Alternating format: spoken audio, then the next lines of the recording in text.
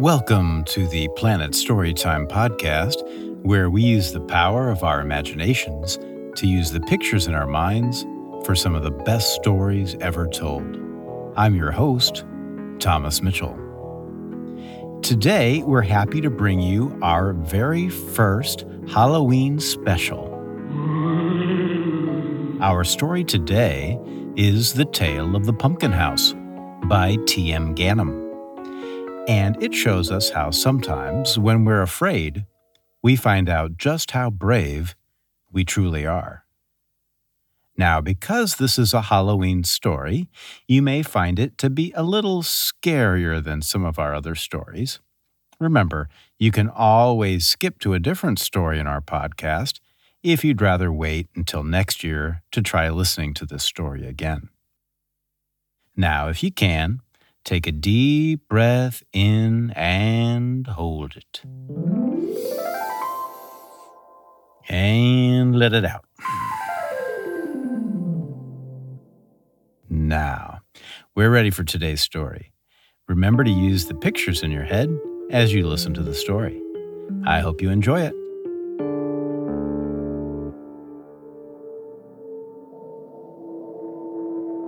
The Tale of the Pumpkin House by T.M. Ganem.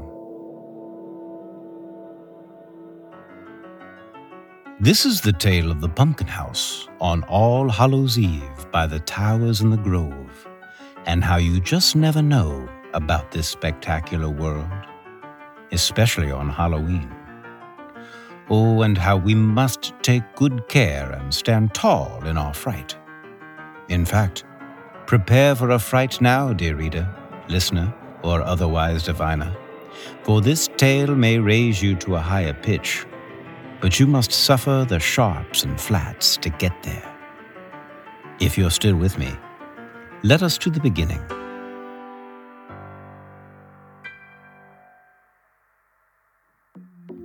The pumpkin house rested in a handsome neighborhood of several blocks, 60 houses stacked of grand, mostly red Victorians, each of its own special character.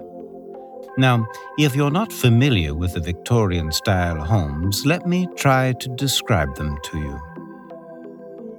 They are tall and stout and charming, with frank but stately front porches, with features like arched windows, slate roofs, sharp gables, and spires, some even dressed with turrets and towers. Now, while the pumpkin house sat in the middle of the neighborhood, it stood apart from the rest of the homes, for it was of a different look. It drew a stark contrast with its orange brick and ivy, giving it the look of a pumpkin. It featured a proud tower in the northeast corner, peaked by a rooster vane, with ivy traveling all across the side and the front of the house, from west to east, to catch the morning sun. No one seemed to be sure, but it surely seemed so, that houses with their unique personalities think, feel, and communicate just like the rest of us humans, except that they do it in the way houses do. On this particular block of Mountjoy Avenue, the pumpkin house, which was nestled between its red brick neighbors, had to suffer jokes, snickers, and teasing of every like and sort, because it was so different from the other houses. "Who ever heard of orange brick?" the other houses would say. "Look at that scraggly, shaggy ivy, like a messy haircut." And worse.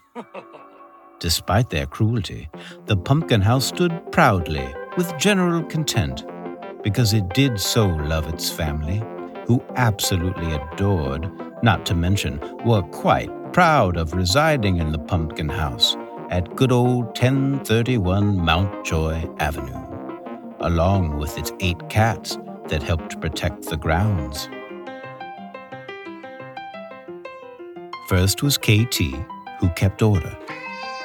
Raven, who was most often misbehaving, found opportunity. Jack was of surveillance. Minnie covered the details. Sam Well, Sam needed to rest most times. Gracie managed the middle ground. Cuddles, the most rugged of the bunch, was the tailless. And Boss, she called the shots. Yes, between the kitty cats and the sweet human family with the mama and the pops and the kiddos 1-2, the pumpkin house had all the love it needed. Little did it know it would receive much more.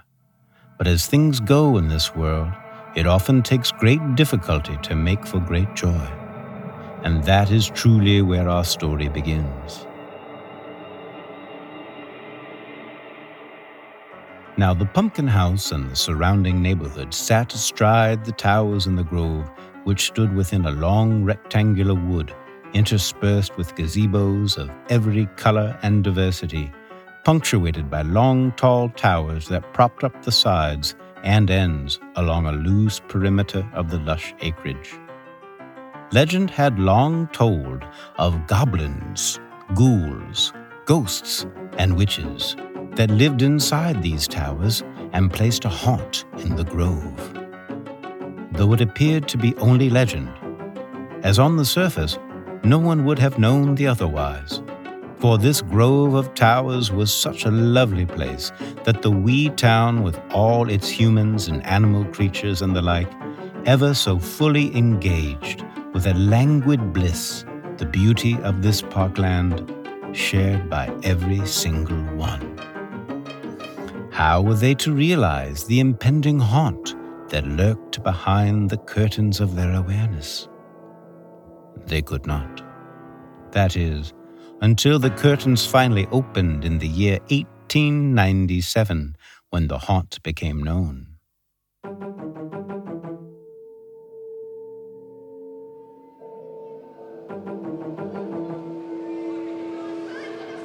This All Hallows Eve began like any other, when at the spot of sunset, still the gray light of dusk, the trick-or-treaters began bobbing up and down the wide avenue of Mountjoy, visiting each and every bold dwelling in hunt for the best candy the denizens of the grove had to offer, while the band of 8 cats settled into naps, ceding the evening to the curiously peculiar humans. The trick-or-treating was at a steady hum when a sudden, terrifying splash of spookiness and horror with a blazing horn of siren fire. The goblins, ghouls, ghosts, and witches sprayed the trick-or-treaters with pokes and howls, spits and screeches, horrifying the children and their grown-ups. Running to and from every direction, the poor people of the towers and the grove found themselves in a fiasco of frenzy of which they had never known. The houses of Mountjoy Avenue sat powerless as they watched the wretched scene play out before them. Their beloved caretakers and their sweet children who came home to them each and every day were being frightened to the end of their very wits, and there was nothing they could do to stop it. Indeed, the pumpkin house's reaction was no different, and perhaps due to having known mistreatment, felt even more powerfully the pain of fear that their human friends were suffering. For certain, the pumpkin house had never felt so compelled to right a wrong, and the energy that came with this desire began to swell so much that the handsome house began to glow like a fierce and noble jack-o'-lantern, lighting up the entire block. And suddenly, in the midst of the neighbors scrambling everywhere for some kind of cover to find relief from the ornery rascal goblins, ghouls, ghosts, and witches who were wreaking such havoc, the lustrous ivy that was spread all across the pumpkin house began to move and swirl and take a life of its own. The ivy began to release its clench and lift away from the brick and extend upward and out as if it was stretching to the sky and seas after waking up from a long sleep. Somehow, instinctively, The spindly, outstretched ivy extended like tendrils and began waving, tickling, and swatting away with their leafy shoots at the now alarmed sundry goblins, ghouls, ghosts, and witches, stunning them into their own fright and forcing them to run and scramble through the viny swishing and swooshing until they fell back in full retreat to the towers in the grove. It was then incomprehensibly still and silent. The people of the neighborhood caught their collective breath and looked at each other as if they couldn't believe what had just transpired. Then everyone seemed to turn to the pumpkin house, and the impossibly long vines settled back into a broad hug around the orange brick.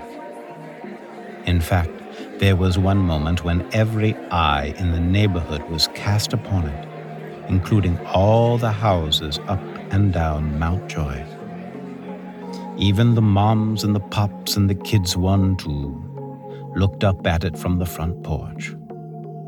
The humble home seemed to look down, and some say it drew a blush for just a flash.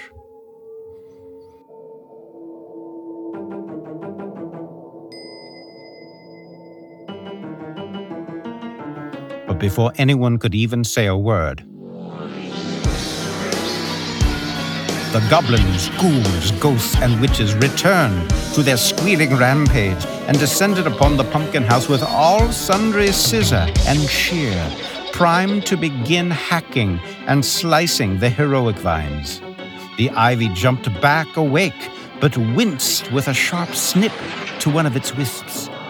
The neighborhood, the humans and houses alike, took a giant gasp, and the band of 8 cats that had at last shaken off their naps shot a collective stare to one another and jumped too. Boss called the shot with a mighty meow, which some have translated as, "Protect our pumpkin!" And the band of 8 felines flew on and around the viny schools, unleashing a cacophony of kitty bedlam aimed at the dastardly goblins, ghouls, ghosts, and witches. Cuddles, unencumbered by tail, flexed her muscles against the rascal mob and began going after their sharp cutting tools. Gracie focused on the center of the wicked troop with her snarls and scratches. Sam yawned obnoxiously in their faces. Minnie ensured their agitation with her whiskers, paws, and claws. Jack surveyed the scene and checked for every last one of the spirit scoundrels. KT kept them unto their business until the job was fully rendered, and then indeed it was done.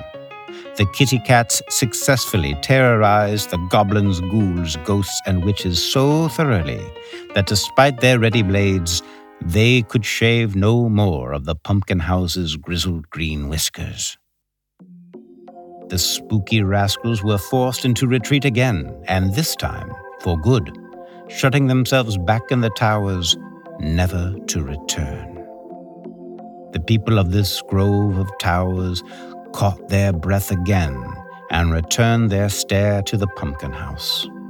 The band of 8 cats, already in some form of repose, looked put out, but content.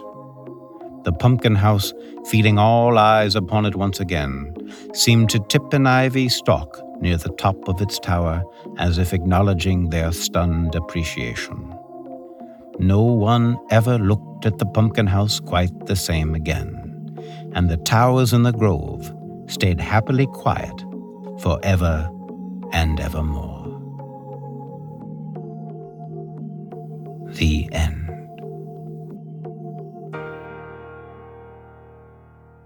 I hope you enjoyed listening to the tale of the pumpkin house as much as I enjoyed reading it to you.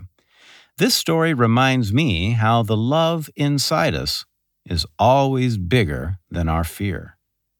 Thank you so much for joining us today for our special Halloween episode. And as always, thanks to Paxton Stanley for his amazing music. Until next time, remember to keep using your imagination and discover just how powerful your mind truly is. Happy Halloween, and goodbye for now. If you enjoy the Planet Storytime podcast and would like to support the show, please click the subscribe button on your podcast player and tell your friends about us. You can also support us with contributions on our Patreon page. Simply go to patreon.com and search for the Planet Storytime podcast. You can also reach out to us with suggestions, requests, and questions by email at planet.storytime@gmail.com.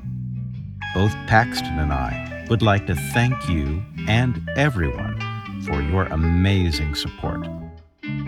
Until next time, remember to keep using your imagination and see just how powerful your mind truly is.